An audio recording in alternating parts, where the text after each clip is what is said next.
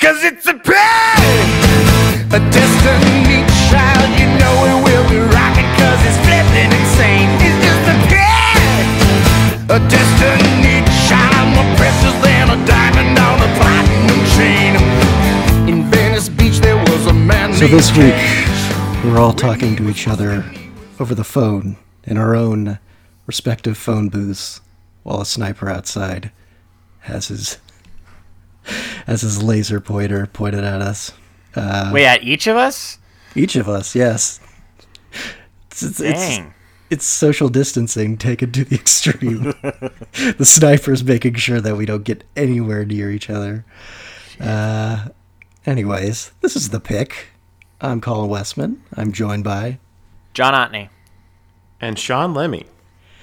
And this week we are talking about the movie Phone Booth. I guess because we talked about the movie Changing Lanes last week, just out of curiosity. And I don't know, I guess I was just looking for a movie that was made around the same time, but had like thriller vibes, but like way more amped up Changing Lanes, since that movie was like more of a drama, I think, than we were expecting. So Changing Lanes was a exciting concept that was done too boring, and Phone Booth is a boring concept done too exciting. Whoa, is that the boring idea? concept. Obviously, we're going to get into this, but I'd say it's a good concept. Yeah, I don't know I guess if you just think setting something in one place for the entire movie is boring, which most people probably would be like, ugh, snooze. But I don't know. I say that to a lot of things. Yeah. You're always just like, snore. Yeah. I'm going to bed, you guys. I love that snooze button. Yep. Anyways, before we get to that, let's share our little picks. My little pick was, or is, an album that I was excited for, and then, you know, it's just easy to get caught up in the whole, I don't know, chaos of everything right now that I just completely forgot that it came out. And then when I saw that it did, I was like, oh, that came out. It didn't get canceled or anything. It's the new Waxahachie album, St. Cloud. And after I remembered that it came out, I ordered it on vinyl. That arrived this week, so I've finally been listening to it. And I like it a lot. It might be Katie Crutchfield's best work. I don't know. I liked her last album quite a bit too. Out in the Storm, which was kind of a little bit of a left turn for her in that it was more of like a fully formed band type sound, like a very heavy alternative rock sound combined with her style of songwriting, which I thought was really cool. And this one is a lot more stripped down. It almost has like a folk country sound, which is a little bit similar, I think, to her first two albums, which were very much like bedroom indie rock that was very spare but really emotionally resonant. And this one's like that, but it's like more polished, and she just sounds very comfortable here, I guess. The album's sort of about her struggling with sobriety and overcoming alcoholism, and it's just a nice, peaceful little album. That's a good one to have right now to listen to. Yeah, that's where I'm at too. I mean, I think I don't know, sort of like what you were saying. The last album I really, really, really liked, but it was different, and so it's taken me a little longer to get into this Waxahachie album. Mm-hmm. But I put it on while I cook, like every day this week, and it's been nice. Yeah. Nice. I can't listen to anything but music when I cook now because I'm always like burning shit, and I need to be paying fully attention to what I'm doing. And if I'm listening to a podcast or something, I'll miss out on important details. Mm-hmm. Oh, yeah. Sounded like John wanted to go next. I was just gonna say, one time I was trying to like listen to Pet Sematary on audiobook while cooking, and it was way too spooky. You know who reads the audiobook of Pet Sematary? Michael C. Hall, and it sounds like he's right behind you, and it sounds like he's gonna put you in the Pet Sematary. He might. He's a killer.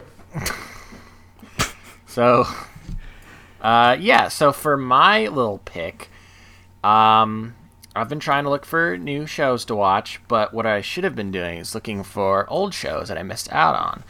And my brother finally convinced me to start watching *Halt and Catch Fire*. You guys remember that show on AMC? About guys making PCs in Dallas in the 80s? And it's great. I'm so sad that I missed out on it when it was new, because it probably would have been on my top 10 list every year it was on, and just based off of the first 6 episodes that I've seen. It's really good. It reminds me a lot of Mad Men. It has that vibe, I think, because it's about like a team of people in a very specific field, and they're always meeting with clients, and things are going wrong, and it's like a nice little piece of history too. And just the cast is really good. Like Lee Pace is basically the tech version of Don Draper, super mysterious, mountain of a man, super handsome. Oh my god, guys! Not only is he super handsome, he's 6'5". He's huge. Whoa.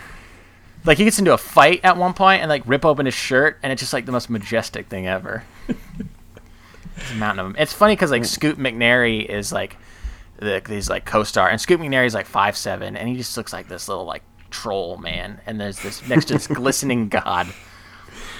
And also Mackenzie Davis is on it as like this punk rock programmer, and she's really cool on it.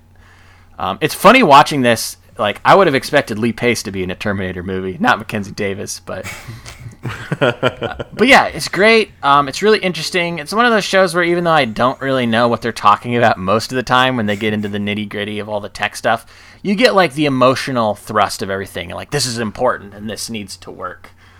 And there's a lot of great supporting characters. Toby Huss is on the show as like he kind of owns this like tech company. And then Lee Pace basically comes in and sweet talks him and takes it over. And they basically like have to build this PC, and it has to be successful or the company's going to go under. So it's a very interesting dynamic. Yeah, it's just a fun show. And I heard it ended really well too. Like its last season was its best. So if it's already that good now, I'm excited to see how it ends. I mean, that's what's surprising me is that everything I've heard is like, well, the first season's kind of a slog, but every season after that gets way better than the one before it. So to hear that you're that excited about the first 6 episodes is shocking to me. Yeah, it's really good. It really fills that Mad Men void. Guys, I miss Mad Men. So yeah, check it out. It's all on Netflix. Pretty convenient. You know, once you're done with your Tiger King shows. I would have recommended that, but I'm so tired of hearing about it. I finished watching it last night. Yeah. Me and Nina binged it. I just felt like garbage after watching it, though. This is like, I don't know. Something about it just made me feel like, God, humans just suck.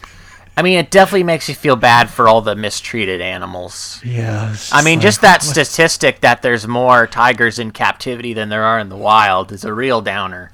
And that most of the people that have these tigers are these insane people that are like the Avengers of dirtbags. Oh, God. Yeah, it's hard to decide like, who's the worst. Even the person who's supposedly good, Carol Baskin, you're like, maybe not, though. She seems kind of sketchy, too. They're all weird.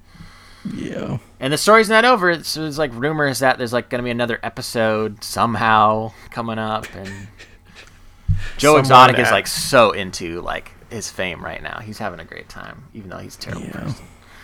Someone asked the president today during what I assume a coronavirus briefing if he was going to pardon the Tiger King guy. And it sounded like the president had no idea who he was, so I don't think that's going to happen, but he's like, I'll look into it. I'm sure if Donald Trump can like put together some sort of TV special with him and Joe Exotic, he would do it. But like the more you hear about Joe Exotic, the worse he seems to be because, like for one thing, it came out recently that they cut out a lot of his racism because they're trying to make him somewhat more sympathetic. So it's like we got the best version of Joe Exotic in this show, and it still wasn't great. Does this? Oh, sorry. I was just gonna say the show does feel like it's trying to be sort of like even-handed and impartial to all the sides of the story, but like Joe Exotic really doesn't deserve that. But no, he doesn't. Yeah, they give him his due, I guess. So, okay, here's my thing. I have never cared to watch one of these Netflix like docu-series because every single story they do, even though they like go viral and everyone's talking about it, doesn't sound interesting enough to maintain like more than just a regular feature-length documentary's worth of information. Does this justify itself for like 7 hours of watching? I think it does because obviously, well, for one thing, Joe Exotic's been doing this for a pretty long time, and he's gone down a lot of different. He's tried out a lot of different ventures to be famous, like running for president, running for governor. But also, it's about a lot of the other people in the big cat community that own big cats. Like, there's this one guy who has like a zoo who seems to also run a cult, maybe. And then Carol Baskin, who's like kind of this animal rights activist, and Joe Exotic's rival, may have murdered her husband. Like, there's a lot of different other threads to go down. So, yeah, I know what you mean. Like, some of those shows are like, this could have been like just like one movie or maybe a couple episodes. But I actually think they did make it seem like there was enough there, and that there's probably more that they could have put in. So, yeah, it's definitely worth it. It's as good as like people say it is. It's just, I think the weird thing about it is some people are coming out of it being like, "Oh, free Joe Exotic," and it's like, that's probably not the right thing to take away. I think the thing you're supposed to take away is the cats. You know, we got to do something about all these cats in captivity. Yeah, like it's possible that maybe he didn't deserve the prison sentence he got, but I mean, he did put out a hit on somebody, even if it didn't like come to fruition. I mean, it seems like the charges for the hit were kind of flimsy. It seems like it was mostly for all the animal rights violations, because he got charged for 19 animal cruelty violations. Yeah, I mean, it's like OJ getting charged for stealing sports memorabilia. Right. Like, he kind of deserved to go down if it wasn't for that thing specifically. Exactly. But yeah, if you haven't checked out Sean, you should. I think it's worth your time. It's entertaining, but you may feel bad about yourself after watching it. It's pretty easy to just binge through. I mean, the reality is I'm going to watch it accidentally because every time I go into Netflix, there's like 100 buttons that are watch Tiger King. I know exactly what you mean because I'm watching *Halt and Catch Fire* on Netflix, and Paul keeps almost accidentally clicking on Tiger King. Yeah. My little pick is a YouTube channel because during this time I have been also incredibly busy with work, so I haven't really sat down to binge a show or movies or like a series of movies. I mean, but I can always find time to get a quick YouTube video in, and I want to tell you guys about one of my favorite channels, which is called Captain Disillusion. Is that something either of you have ever heard of? No.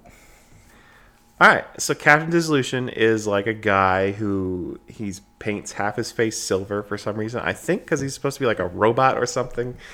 But he's in real life he's like a filmmaker who is also an expert in visual effects, After Effects and Blender, that type of video editing software, and so he makes YouTube videos that explain viral videos that are hoaxes. He'll talk about that the video of a car floating down the river is actually it's a fake car, but also how that was made. And he goes into a great deal of detail explaining exactly how to do these effects and how clever these filmmakers are. And also he does a great job of like cyber sleuthing and like tracking down, what ad agency is behind this seemingly random viral video that everybody latches onto. I think it's really interesting stuff, technically, but also I think increasingly people need to be skeptical of the things they see and hear and read online, and the more fluency you have with how these things are done, the better equipped you'll be to detect these things on your own when you encounter them. And these videos, on top of being interesting, I think are also like funny and fun and very easy to watch. And I saw that this guy, Captain Disillusion, is turning 40 soon, and he's about to publish, or maybe just did publish, his 100th episode on his channel. So I thought I'd give him the little pick, put him on your radar. Cool. Sounds like something to check out. Mm-hmm. All right, then. Let's talk about Phone Booth. What even, is that? I don't even, get this movie. What do you mean? What phone booth? What? What is that? What is a phone booth? Yeah, so, what? A little history lesson. A phone booth. It's this little glass rectangle that used to be in cities all across the world.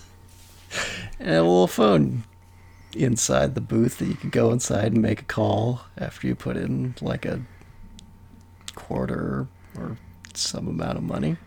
Just talk to people for a while until you didn't feel like it anymore or you ran out of money.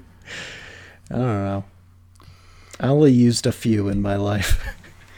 And you probably never used one like this, right? I remember in Superman, which is a movie that came out in the mid-'70s, they made a joke about how there aren't walk-in phone booths with doors anymore. They're all just like those half-height phone booths we used to have. Yeah, I don't think I ever saw one like this.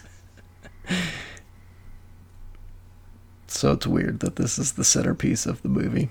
But yeah, well, I think the thing is, even in the movie, they mentioned that the next tomorrow this will be demolished and replaced with such and such. In that weird narration, that's all at the beginning. Yeah, where they explain what phones are and how lots of people use phones. Looking everywhere to figure out who that narrator was. Mm-hmm. It sounded sort of like Kevin Michael Richardson, who's a voice actor, but I could not crack that code. So if anyone knows who the narrator to the opening of Phone Booth is, please send us an email. Let's do something. Let us know. Yeah, man. That's important.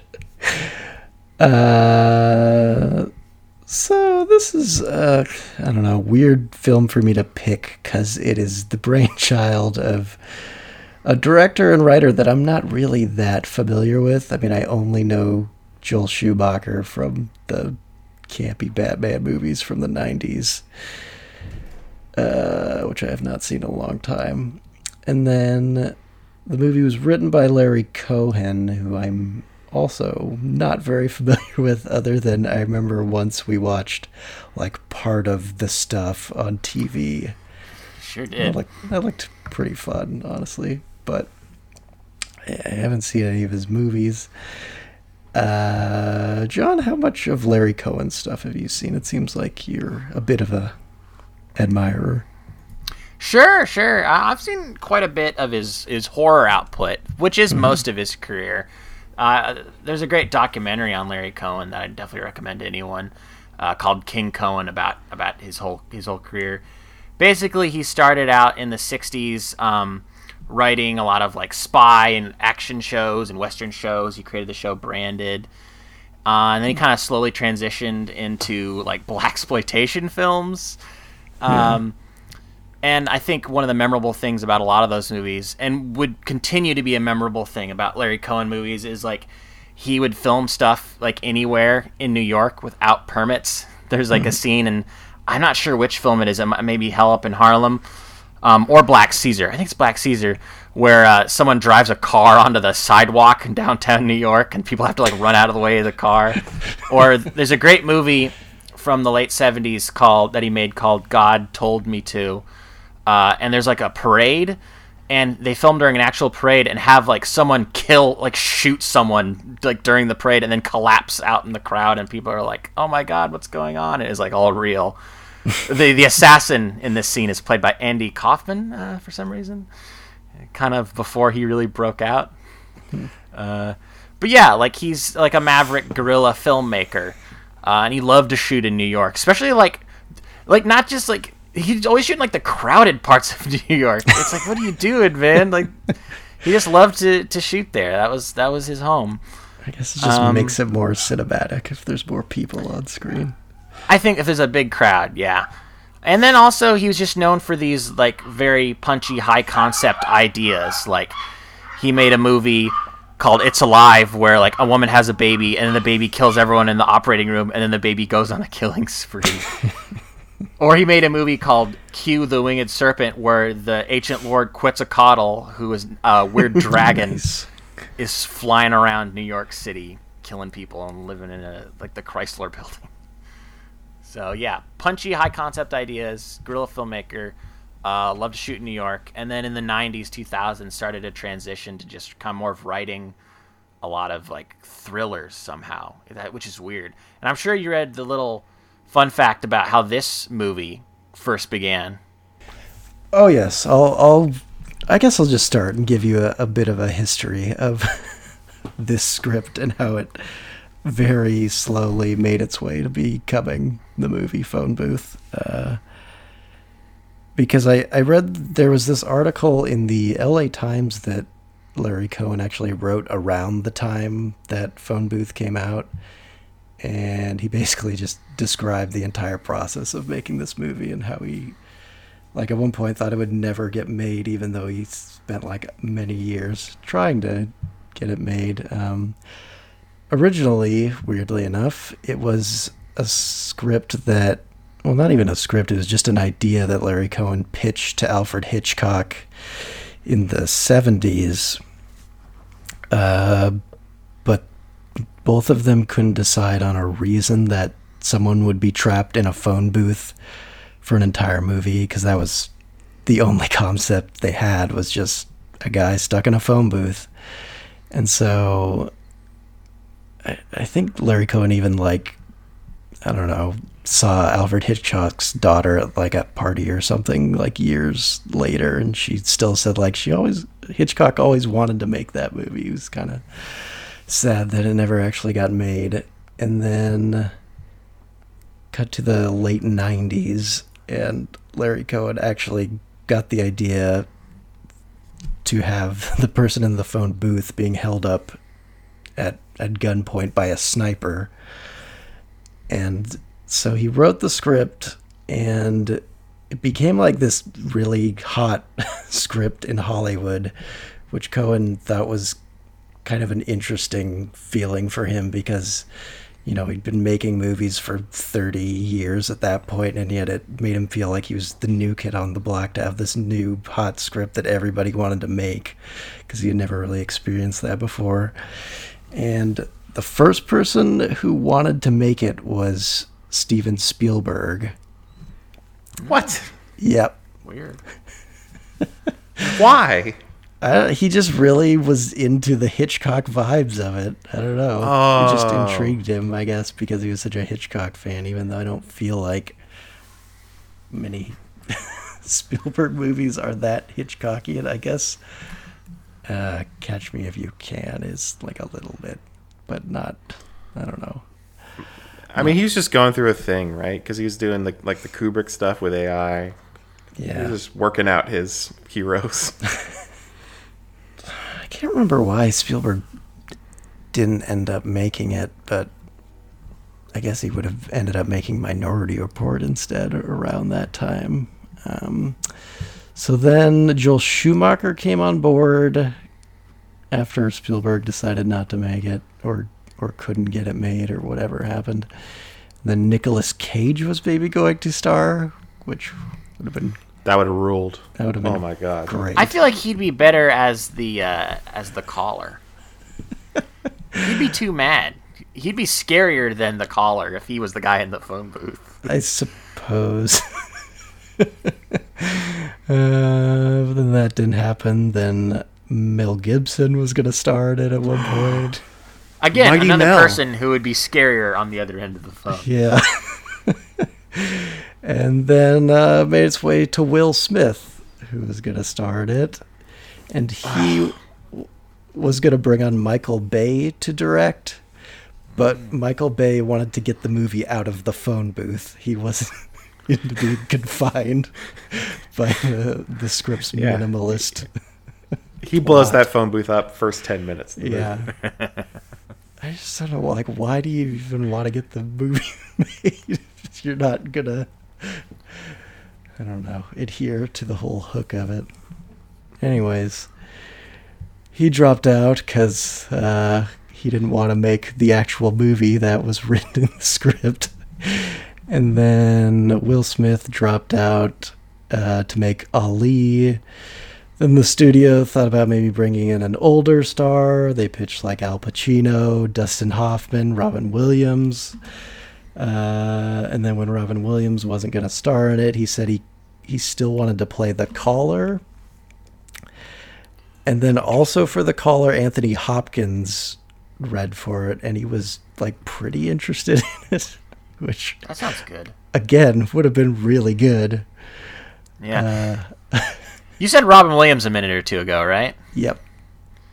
Can you just imagine him switching into all his like voices and impressions as he's doing it? I guess if he did Like he like starts a, doing, like Vin a Scully. schizophrenic guy. Yeah. There we go. I like that. Yep. Anyways, I think after all those guys dropped out, Schumacher came back on board again, and he was going to do it with Jim Carrey. And Jim Carrey got like fitted for the suit that the main character wears in the movie. And then it was like a week or two before he got cold feet and just didn't think he was right for the role. So he dropped out and starred in The Majestic instead. So at this point, Larry Cohen is just like, oh my God, what the fuck do I have to do to get this movie made? It's been taking me 30 years. Is this thing ever going to get off the ground? And then finally, his agent calls him and says, all right, we're making the movie. We've got our star. His name is Colin Farrell. And Larry Cohen says, who is that? And at the time, Colin Farrell was like this new hot thing in Hollywood, but he hadn't really starred in anything, and he hadn't quite broken out. But he ended up starring in this movie. And so after they shot it, I think they kind of held it up for a little while so that more Colin Farrell movies could come out and so he could become a bigger star. Yeah, I mean, you mentioned Minority Report. I wonder if that somehow led to him getting a part in that, or if that connected him to this. I don't know if the two are really connected. Maybe he got the part in this after he had filmed Minority Report. I don't think it hadn't been released until then, because the movies that came out before Phone Booth was supposed to were Hearts War and a movie called American Outlaws, both of which were flops, but then Minority Report came out and it made him kind of big, even though he's not like starring in that movie. So it was Schumacher who brought on Colin Farrell, right? Because they'd made a movie before this that wasn't a big hit, but was critically acclaimed, Tigerland. Mm-hmm. So does that mean Joel Schumacher discovered Colin Farrell? Kind of sounds like it did. Seems like it. Yeah, I mean, Schumacher. This is a weird Joel Schumacher movie. But then again, Yeah. I wasn't aware that he made so many movies in the late 90s. I think of him mostly as like a late 80s director. Mostly doing like sexy movies. I feel like Joel Schumacher movies are usually like super hot, or like hot people, like The Gang and The Lost Boys, or St. Elmo's Fire, or like Flatliners. He likes to work with Kiefer a lot. He's worked with Kiefer like 4 or 5 times. Yeah. This movie is not as sexy as other Joel Schumacher movies, so it's interesting that he's the one that ended up with it. Colin Farrell doesn't even take his shirt off. I will, just because we're talking about how sexy Joel Schumacher movies are, I got to bring up that he has claimed to have had sex with 20,000 men. Yeah. No, I read that. I think it was that Vulture piece where he's...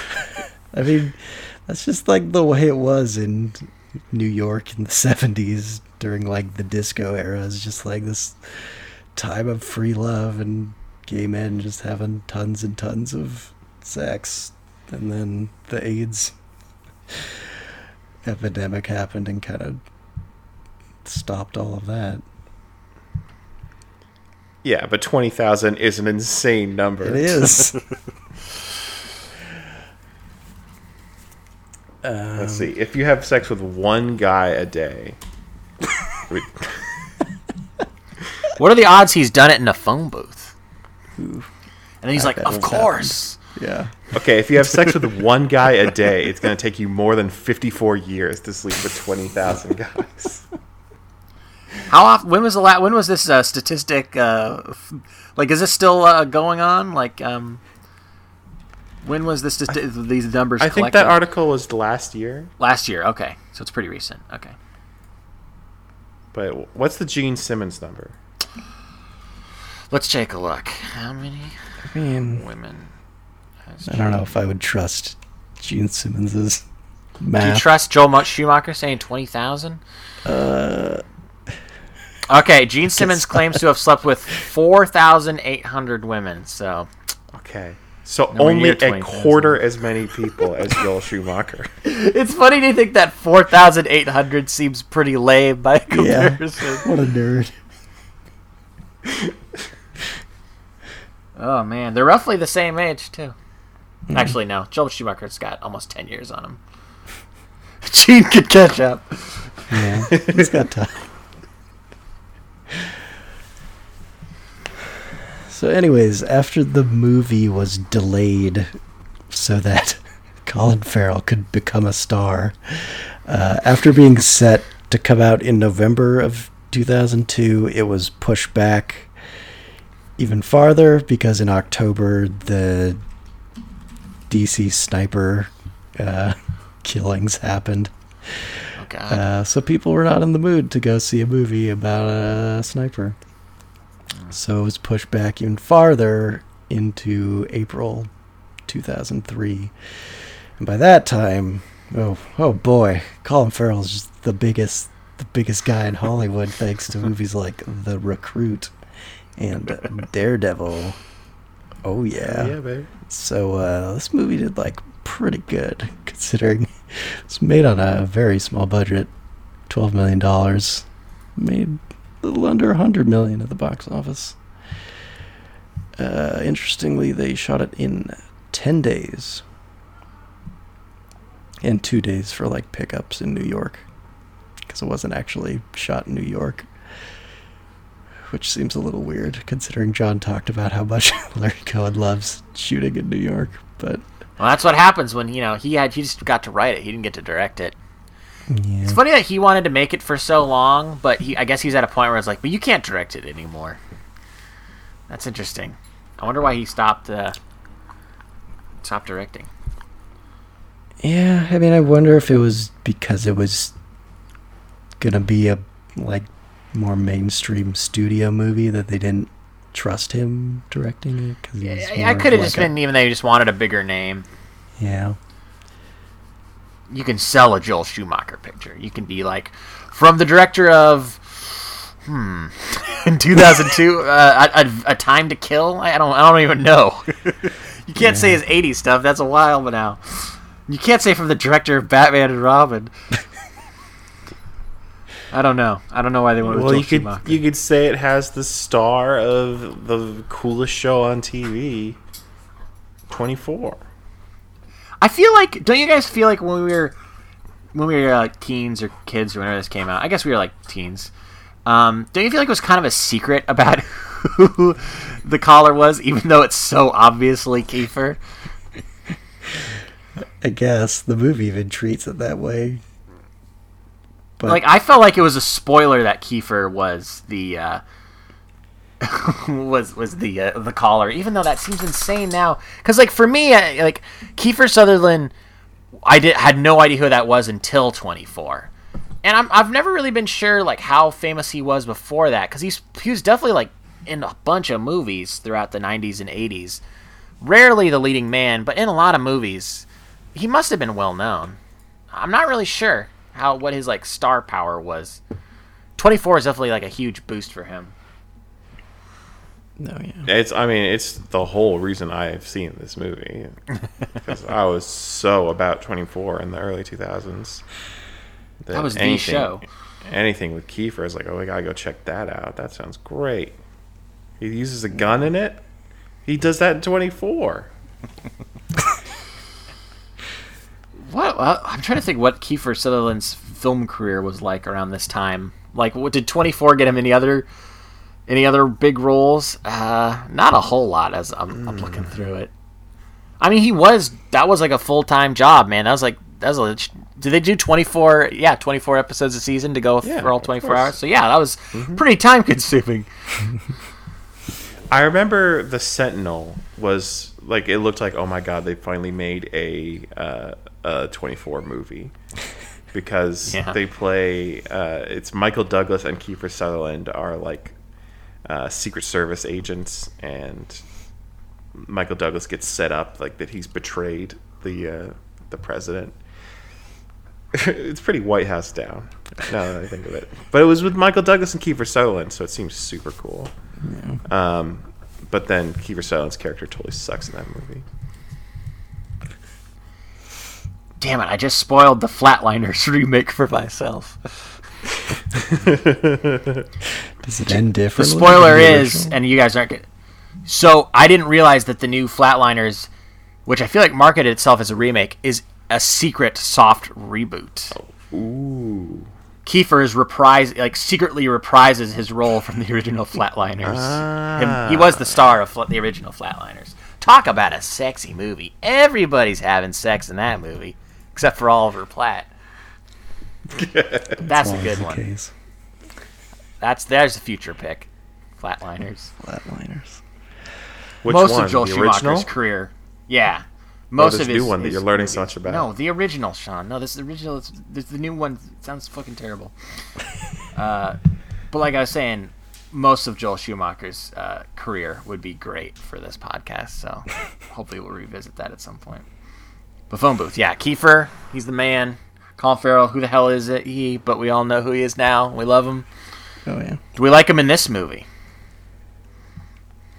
I do like him, although it's almost like I wish I could watch him do this part now, because he seems like a better actor now, and also better at doing American accents now.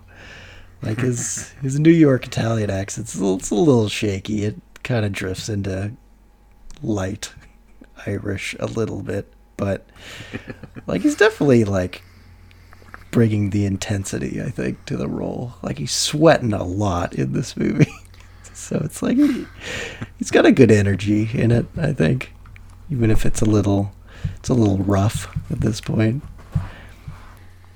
I think that's fair. I wish more people had asked him about his hairy body. What do you mean? What do you mean asked him? That's it's just a weird scene in the killing of a sacred deer, where He is so hairy in that movie. yes, he probably didn't have that hairy a body. He's a young man at this point. Mm-hmm. There's a stupid soul patch. Yeah, I hate his look, but I appreciate that this is not the kind of character you would normally think is the star or lead character of a movie. Yeah, I find that interesting. Scumbag. This seems like a movie where you'd get some everyman who seems like a good guy, but then has a dark secret, and then that comes back to bite him. Whereas instead, they go with a guy who is a sleazebag right from the start.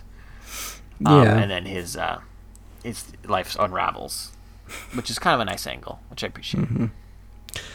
So I guess to get into the plot a little bit, the movie opens on Times Square, and we see like a bunch of street vendors, and Colin Farrell walks by him, and he's just like on the phone being an asshole. I don't know. You could just tell that this guy is just very confident and arrogant and doesn't really think about other people. He's got like his little assistant guy trailing behind him, and Colin Farrell's like, maybe I should pay you someday, after the guy's clearly going out of his way for him a bunch. And then we get to the phone booth, and he's calling Pam, played by Katie Holmes, who's like a woman that he's been talking to. I believe the movie says they haven't had sex or anything, but they just like talk to each other on the phone a bunch. I mean, Colin Farrell's end game is clearly to sleep with her, but he's married, and so he's got to kind of be secretive. So he goes to this phone booth every day to talk to her. And he's maybe leading her on about her career, too, as an actress. Oh, that's true, because he works in show business. Yeah. I don't know how, like, the montage we see early on makes it seem like he is good at his job, but then Kiefer Sutherland's like, you suck at your job. So for me, the jury's out on whether he is good at his job or not. Yeah, I mean, it's hard to know how Kiefer Sutherland would know how good he is at his job, but he seems to know a lot about old Stu Shepard. Gosh, you guys, you know who my favorite client of Stu's is? I bet you know who it is. Do you know? No, I don't. Do you remember? It's very brief. He calls one of his clients, and it's a guy played by Ben Foster who's clearly like Eminem. Oh, yeah. Oh, yeah. In the back of limo. I looked it up. The character's name is Big Q. And Big Q is like chewing him out for not doing a good job. That was Ben Foster? Yeah. Isn't that weird? He's uncredited. So I see there's another uncredited character in this movie. Jared Leto is apparently no, it's a deleted scene where he plays Bobby. Maybe he's one of the clients too. Yeah. I love Big Q though. I like that Larry David's like, I've heard about this Eminem guy. I better like make a character like that. Throw him in here real quick. It's just funny. Did you say Larry David? I did say Larry David. Larry Cohen. This Eminem guy. Yeah, so anyways, Stu's in the phone booth. He gets off his call with Pam, I think, and then a pizza delivery man comes to the phone booth, and he's like, hey, I got this pizza for you. And he's like, it's not mine. Fuck off. Fuck you. And then the pizza guy leaves. Classic New York situation. I know. Everybody's just like, fuck you, pizza. Forget pizza about everywhere. It. Yeah. Delivering to phone booths. And then there are these prostitutes just hanging around by the phone booth. And they want to use the phone because, I don't know. Because they're a business. Yeah. They don't have cell phones. Time is money. This is New York. Yeah. Also, there's a guy selling wind-up robots Oh, for yeah. some reason to no one. There are no children here. Truly, this is a magical city. Truly. You could say New York is a character in this movie. Anyway. So, I will say that. Yeah, sure. Why not? Even though it wasn't filmed in New York. Except for I like mean, a they got little enough bit. New York shots to convince me. Sure. So the hookers are getting mad at Stu because he's hogging the phone booth. And then I don't know at what point the caller calls him. I guess it's probably in the middle of when the hookers are yelling at him. This mysterious voice on the other side is kind of instructing Stu to stay in the phone booth. And then at a certain point, the hooker's pimp named Leon is also getting just so pissed off at Stu for hogging the phone booth. Everybody loves this phone booth. They're a business. They need it. People didn't have cell phones back then. At least not as many. Mm-hmm. But the caller's still saying, like, you gotta stay on the line for whatever reason. And then like we see a little infrared dot on Leon, and then Colin Farrell's like, "Oh shit, this guy means business," and then he shoots him, and Leon dies. And then, all hell kind of breaks loose because everybody thinks that Stu shot the guy, even though he doesn't have a gun. But, yeah, then the cops show up. It all just turns into a 3-ring circus. And then, like, the caller starts going into these, I don't know, weird, like, moral tirades. Because he forces Stu to call Pam and like admit that he's married, and I don't know, that he can't really move her career forward as much as she seems to think he can. I don't know, I think he calls his wife at a certain point too. I mean, that's a whole big part of the caller's sort of motivation, is he wants Stu to confront the fact that he's a shitty person because he's cheating on his wife, even though there's a part of me that feels like Stu maybe could have done like one more bad thing. Like, he doesn't seem like that bad that he needs to have this total like change of heart that brings him to the brink of death. I mean, he didn't even like act on his cheating ways. And it's like, yeah, okay, he's kind of shitty to a pizza guy, but no, could be worse. Yeah, and it's like intern or whatever. But yeah, that's my big frustration seeing this movie for a second time, where I knew exactly what was going to happen, is that he admits to his wife and to Katie Holmes what's going on, like, immediately, like before the pimp even gets killed. I think he's called both of them and told them that he told her that he's a married man, and he told his wife that he was setting up an affair but hadn't had one yet. And that's like it. That's the big reveal, is him telling them. And the movie works its way up all the way through the end of the movie to make him basically say that same thing again at the end. There's not another like deep dark reveal. He's not a serial cheater. He doesn't, betray people at work, or he hasn't like secretly committed a murder or embezzlement or anything. There's no more reveals about Stu from really the end of the first act.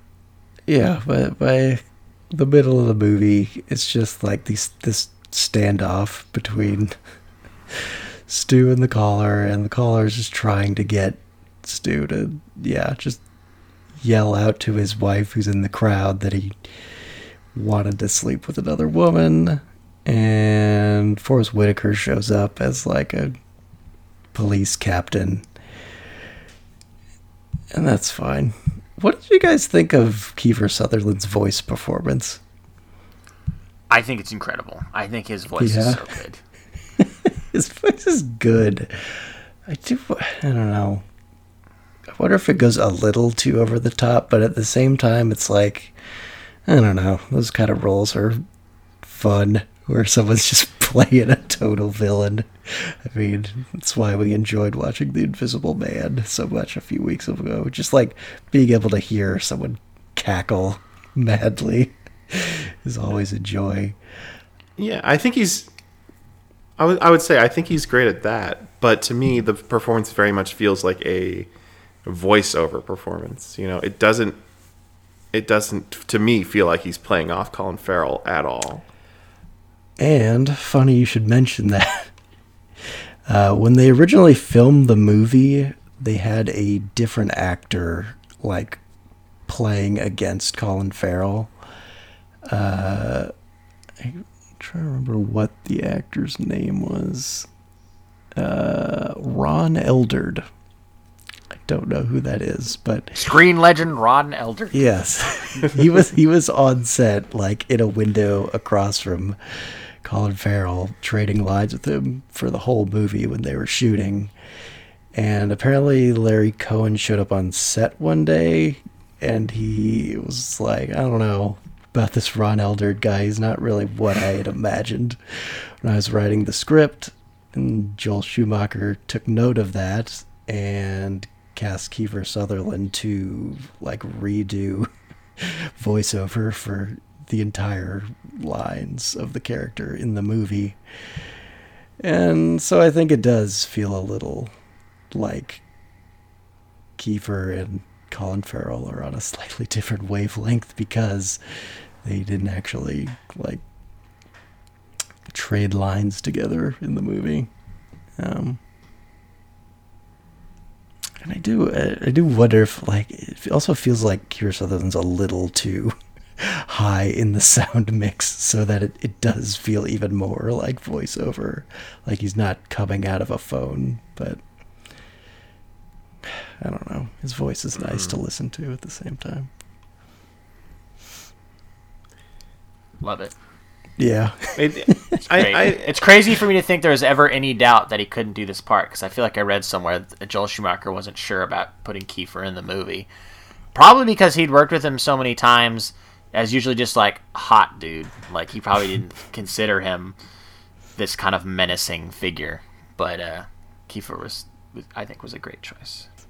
Yeah. And I mean, I do wonder if it would have been even better if they had just cast him from the beginning and hadn't done this like re-record job. But it's good as it is. I mean, he brings a lot of intensity to the role, as does Colin Farrell. And I think just based on that and kind of the style of the movie, it is pretty entertaining. Like it definitely zipped by for me, even though I definitely have some like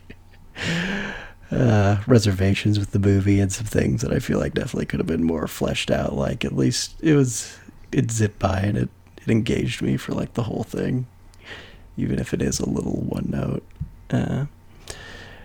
What did you guys think about like the style of this movie? Because it definitely uses a lot of tricks and filters that feel very of the early 2000s. I felt fine. Like, Okay. I definitely like reminded, like brought me back. Like, yeah, this is what movies used to be like. I can't really describe it. Using those split screens. Split Except screen, I not. think definitely works. Yeah. It's What do you because they like superimpose the picture instead. It's like picture in picture instead of a split screen. It's I still like it. I think it's weird. I think it looks dumb. It's like pop-up video. yeah, it's like a pop up. It's like close this shit, get out of here. I like it. I mean, I admit that it is like a little, like, I don't know, maybe cheap looking or cheesy, but I feel like the premise is inherently kind of cheap and trashy. Mm-hmm. I mean, it didn't have to be, but that's definitely like Larry Cohen, the kind of writer he is. So I thought it worked. That aesthetic worked for like his style. Like it's not like a super sharp piece of satire, like, you know. That's kind of Larry Cohen's thing, is like his stuff is like satirical, but it's still not like the most intelligent. Like the stuff isn't like a cutting, like biting satire of culture. It's a dumb like blob movie. But I had a good time with it. You know what this movie reminds me a lot of? It reminds me a lot of Saw. Where, Yeah, I was gonna bring that up. Yeah, where like, cause Saw's all about a guy who finds people who've done something bad and then give themselves a chance to redeem themselves. But usually it's people who've done like worse things, and then like it has to do with them sacrificing a part of themselves, like cutting off your leg or cutting out your tongue or one of your eyes or something to repent. right. And So- we hear in this that the sniper has killed like a stockbroker or something like someone who screwed a bunch of people by selling his stock ahead of. Like, it sounds like some insider trading bullshit. Mm-hmm. And there was like another guy who's like a pedophile. So like, okay, those first two targets like make sense for this like radical moralizing that he's doing. But it doesn't. They never make a case for why Stu is the next guy. I feel like there's even a part where he talks about those 2 murders, and Stu's like, okay, well, why am I the third guy then? And he's like, if you have to ask that question, then you're not ready to hear the answer, or something like that. They just sidestep the problem of it not making any sense. It is a little disappointing that it seems like it's one of those kind of movies where you can be like, well, why this, why that, and you can be like, just because like he's like fucking crazy. Yeah.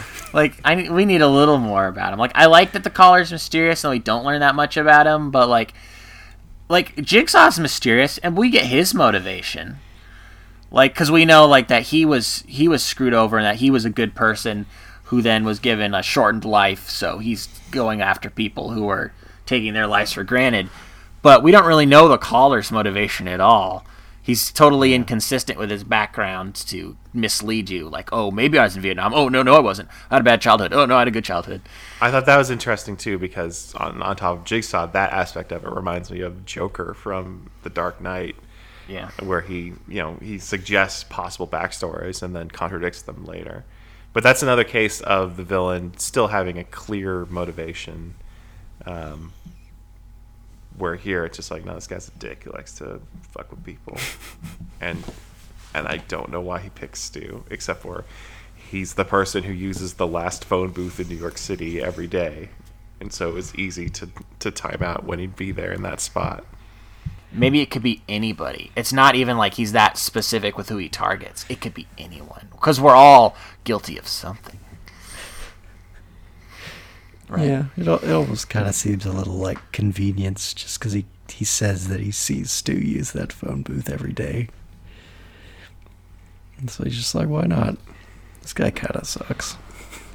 It's good enough. Good enough. Good enough. Yeah.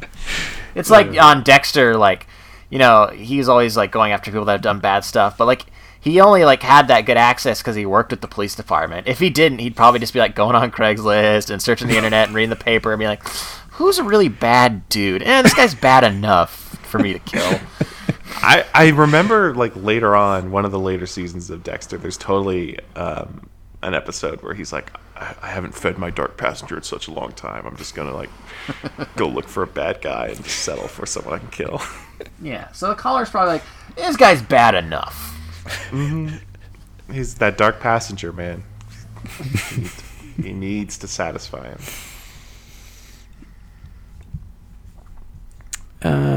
So yeah, what'd you guys think of the ending? A little disappointing. A little bit, yeah. You knew there was going to be some sort of like, you knew like they weren't going to go up there and find him. Like, oh no, like, you know, there's going to be misdirection. But I was expecting, okay, then what? And it's just like, he just kind of like shows up and he's on the street. He's like, hey, man. You kind of sees him, he's in the ambulance. You're like, what? Like, how did he get out of there? What's going on? So I was a little disappointed. Unless I missed something. Because they've targeted where he's, the gun is. And they go up to the top of the building, the police. They find that the pizza man is in there. And he's slit his throat. And they're like, this is the guy. And Colin Farrell gets like taken in by an ambulance, and then he's like all woozy, and he sees the Collar, you know, Kiefer, dressed like, I don't know, just like someone's dad, just like glasses and like a crappy coat, and he says like some lines, and then just kind of disappears. Mm-hmm. But I was like, I figured like there was going to be some other piece of information that's going to be dropped here to kind of piece that ending together. Be like, oh, that's how he got out of it. That's why he's down here. Or like, he's actually this person. But I don't think there is anything like that, right? I'm just trying to make sure I didn't miss any extra details. Yeah, he says something like, you're honest now, so let's hope you stay on. You don't start lying again or whatever. Which makes it seem like, oh, was his plan all along to let him go? But like, if that's the thing, if he is this like, I am only targeting bad people, and even those bad people, I'll give them a chance of redemption, and if they redeem themselves, I'll let them live.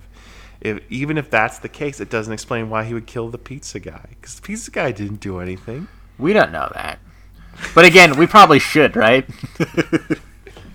We probably should know that he did something, because they're like, oh god, I don't want to spoil Saw for you guys, but I will say that Saw does use other people like as to do his job who are also in the same scenario as the people in the traps. Like he's got like a network of people working for and against, like him, like that are all have done bad stuff. He's manipulating a lot of different people. So it would have been perfect if, the pizza man had some crime that we found out about, and it's like, that's why he had him doing this to repay, so he could get out of his jam by doing this. I don't want to spoil Saw because we're definitely going to watch it for the pick if Spiral ever comes out.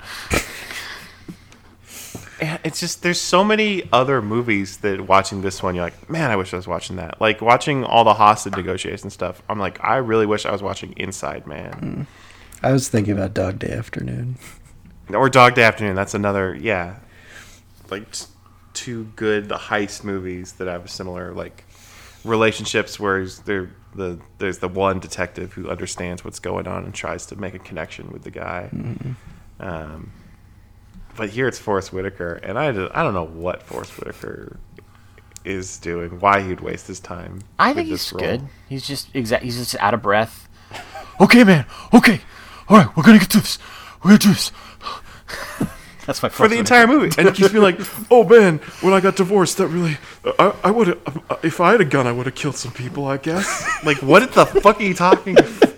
He's trying to sympathize.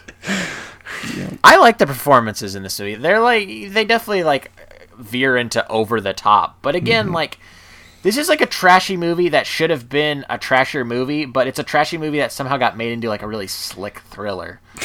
I feel like if you can view it as what it probably is supposed to be, this probably should have been a movie that Larry Cohen directed himself in the 70s, starring some, like, I don't know. I was going to drop some names, but they wouldn't be names that you guys would know, because no big name star in Larry Cohen movies. Try me.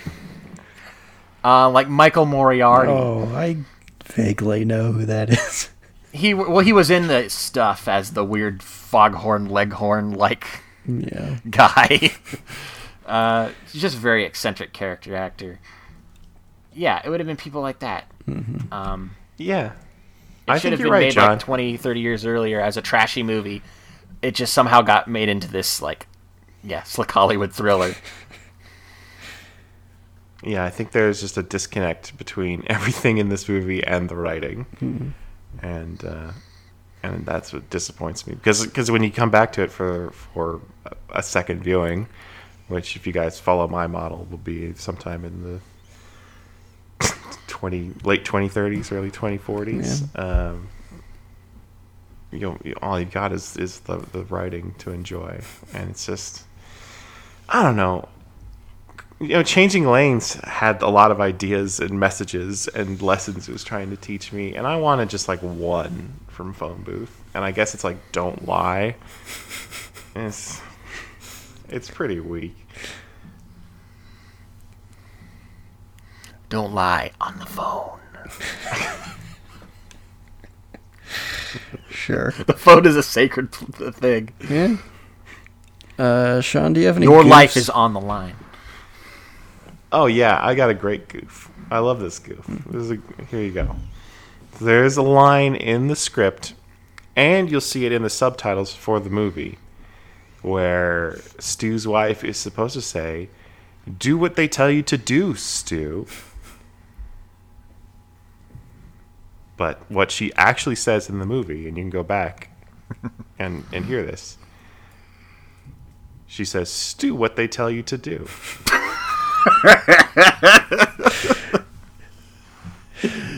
Oh no! That sounds more like a question. Like, what did they tell you? It seems like it seems like that's a goof, just because this movie has so much dialogue that some of it just kind of slips through the cracks. Yeah, just a lot of people yelling. It's hard to pay attention to all of it. I like that a lot. I love it when you hear like isn't there that great? What's that line in Punch Drunk Love that's like a typo in the script and it's like in the movie? Oh, it's pretty funny. I'm gonna look that sounds up real great. quick. I'm gonna Google that. It's have something to do with food, but they liked it so much that they like made it work. Okay, here it is. The line was supposed to be "everything is good," but it was typoed as "everything is food," and they left it in like that. Everything is food. It's deep. I love that. That is like for a movie like that. I think that's deep. And let's dig deep, guys, into the depths of hell. I'm talking about Villains Wiki. This is John's Rogues Gallery.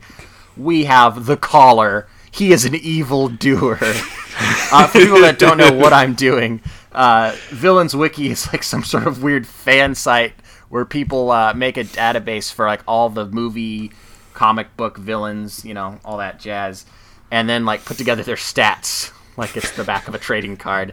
And luckily, the Caller has a pretty thorough Villains Wiki page, which is surprising to me because we don't know much about him. But let's get into it. The Caller, full name unknown, alias the Caller, the Sniper, the Man with a Briefcase, and the Man. Did he have a briefcase at the end? I don't remember having a briefcase, but Yeah, he had a. I mean, it wasn't a briefcase. It was like a case that you keep your gun in. Oh. Yeah. It's like a big That's the briefcase. kind of business I'm into. Origin phone booth. Occupation, vigilante. Powers. Oh, fuck that. No, he's a murderer. He's not a vigilante. I'm sure there's some people that can make a case for like what he's doing is right. He's going after Except bad that- guys. Yeah. Right. That pizza guy was probably going to do the next 9/11, okay? We don't know. Power/skills for the Caller. Exceptional intelligence. Marksmanship. I guess. Sure. Tactics. It's kind of vague. He's always one step ahead of you. Yeah. Manipulation. Okay. Strategy. It's tactics and strategy. Strategy. Torture methodology. Like Jigsaw, okay. What? Just he can shoot you. I guess it's not all about physical torture, is it? Well, intimidation's a sort of torture, I guess. The next power/skill is intimidation. Okay, well then I don't know. And his last power/skill, mastery of disguises. What, like at the end when he's wearing glasses? I guess by not having an identity, he's a master of disguise. All right, hobby. This is one big one. Okay, so the Caller's hobby is forcing dishonest people to publicly confess fully in which they have hurt their loved ones or others. Oh no, he's got another one. And manipulating and playing mind games with Stu Shepard. Just like that, and going to the beach, play baseball, and forcing dishonest people to confess. That's not really like a hobby, but I guess it is.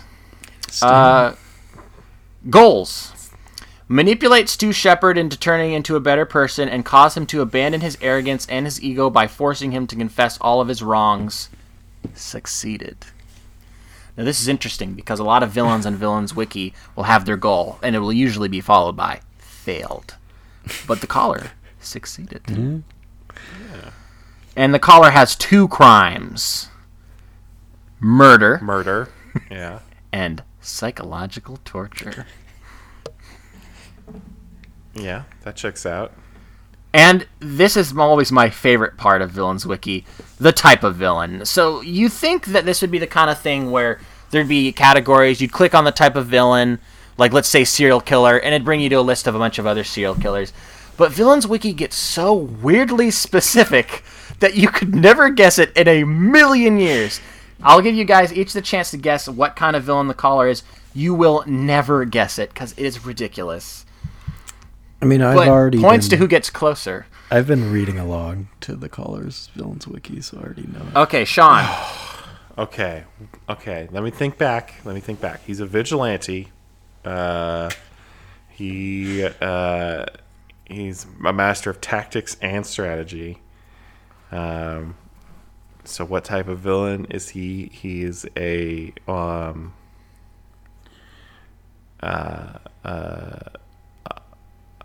manipulative vigilante marksman. I'll give you points for vigilante. Okay, what you said makes way more sense than what is in the actual wiki. The Caller is a successful anti-villain. Now, here's the thing.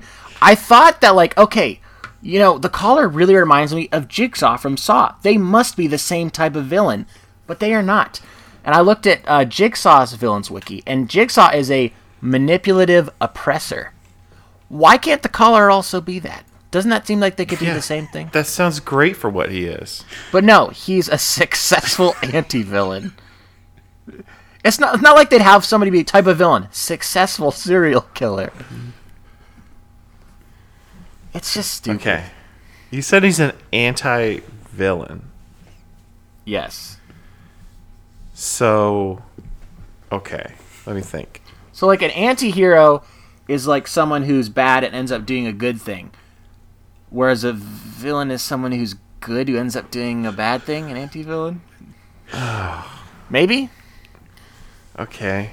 I guess that makes Or maybe sense. the That's other way still- around, like he's bad and he ends up doing a good thing because he teaches Oh, Stu yeah, how yeah. to be a better person.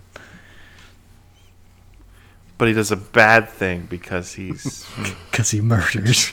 kills a guy and shuts down a city block. You know, we didn't talk about it. Those actresses playing the hookers are so annoying. It's tough to watch. And they're in it a lot. At least for the first Like, third. Yeah. Like, I think they're supposed to be annoying, so it's not their fault. But they're so annoying. The one woman, like, slams the phone booth with her hand, and she's like, "Ow, I hurt my dick hand," or something like that. Yeah, This is- it's basically that, yeah.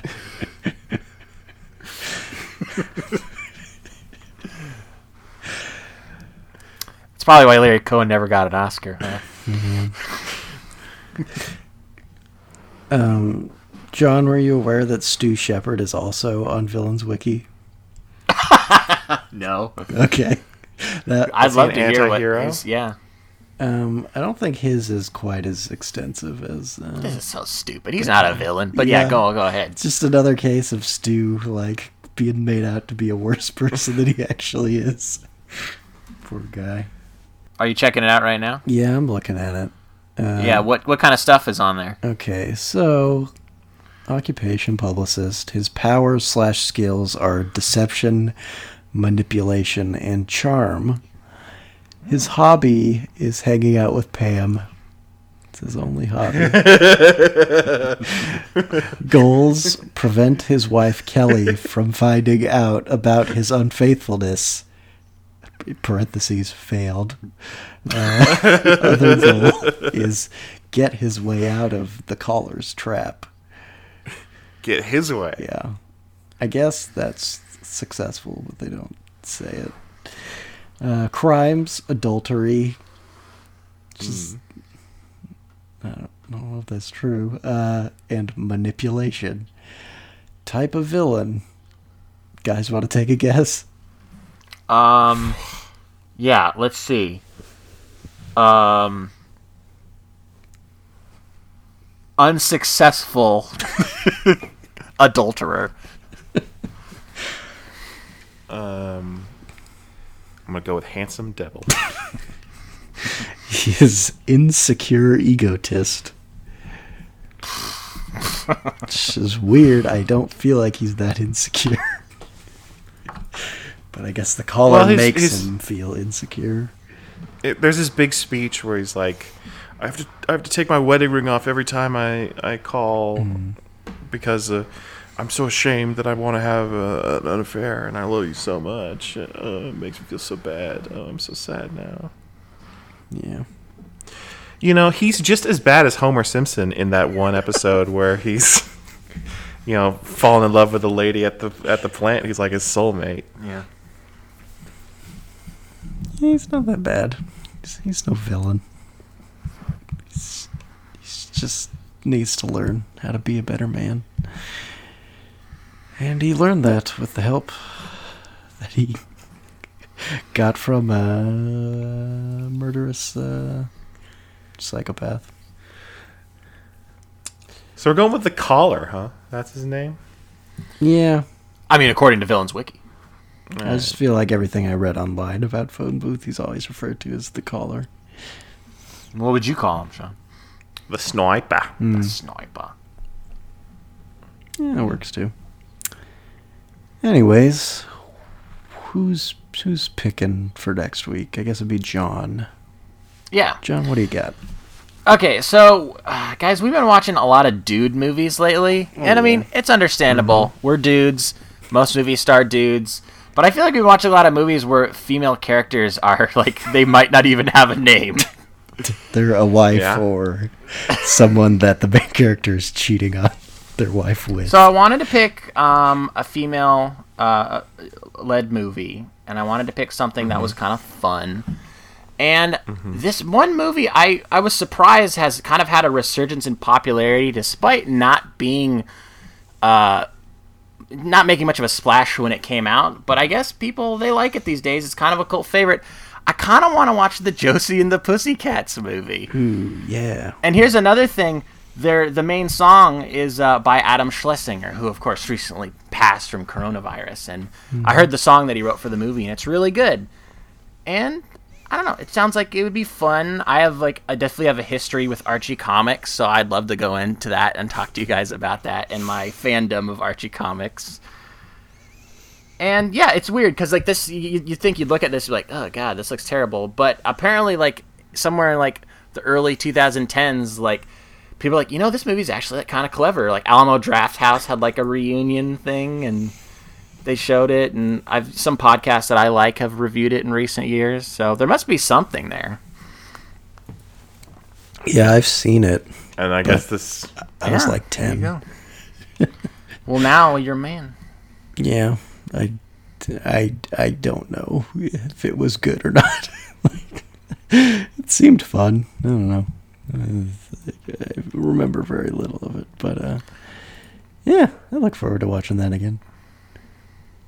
So I guess this is like an unofficial early 2000s marathon we've been on. Yeah, We're just trapped. Well, I just thought it'd be nice to do a female movie and then also do an Adam Schlesinger tribute. But I don't really want to watch That Thing You Do. And I don't know. Maybe this is good. Like I don't know. I feel like we've been kind of stuck in a loop of very okay to bad movies, so we're gonna need to get out of that at some point. But for now, this is where we're at. 53% on Rotten Tomatoes. That's like it's like low, but it's just like close enough to fresh where I'm thinking I might have a good time. All right, well, if you want to have a good time, you can head on over to mildlypleased.com. Check out our other podcasts, and I don't know, maybe if we throw up some posts. I guess I've been writing a bit about the pop culture I've been enjoying during these quarantine weeks. And, tune in next time. Because your life may be on the line. Oh, why can't we talk again?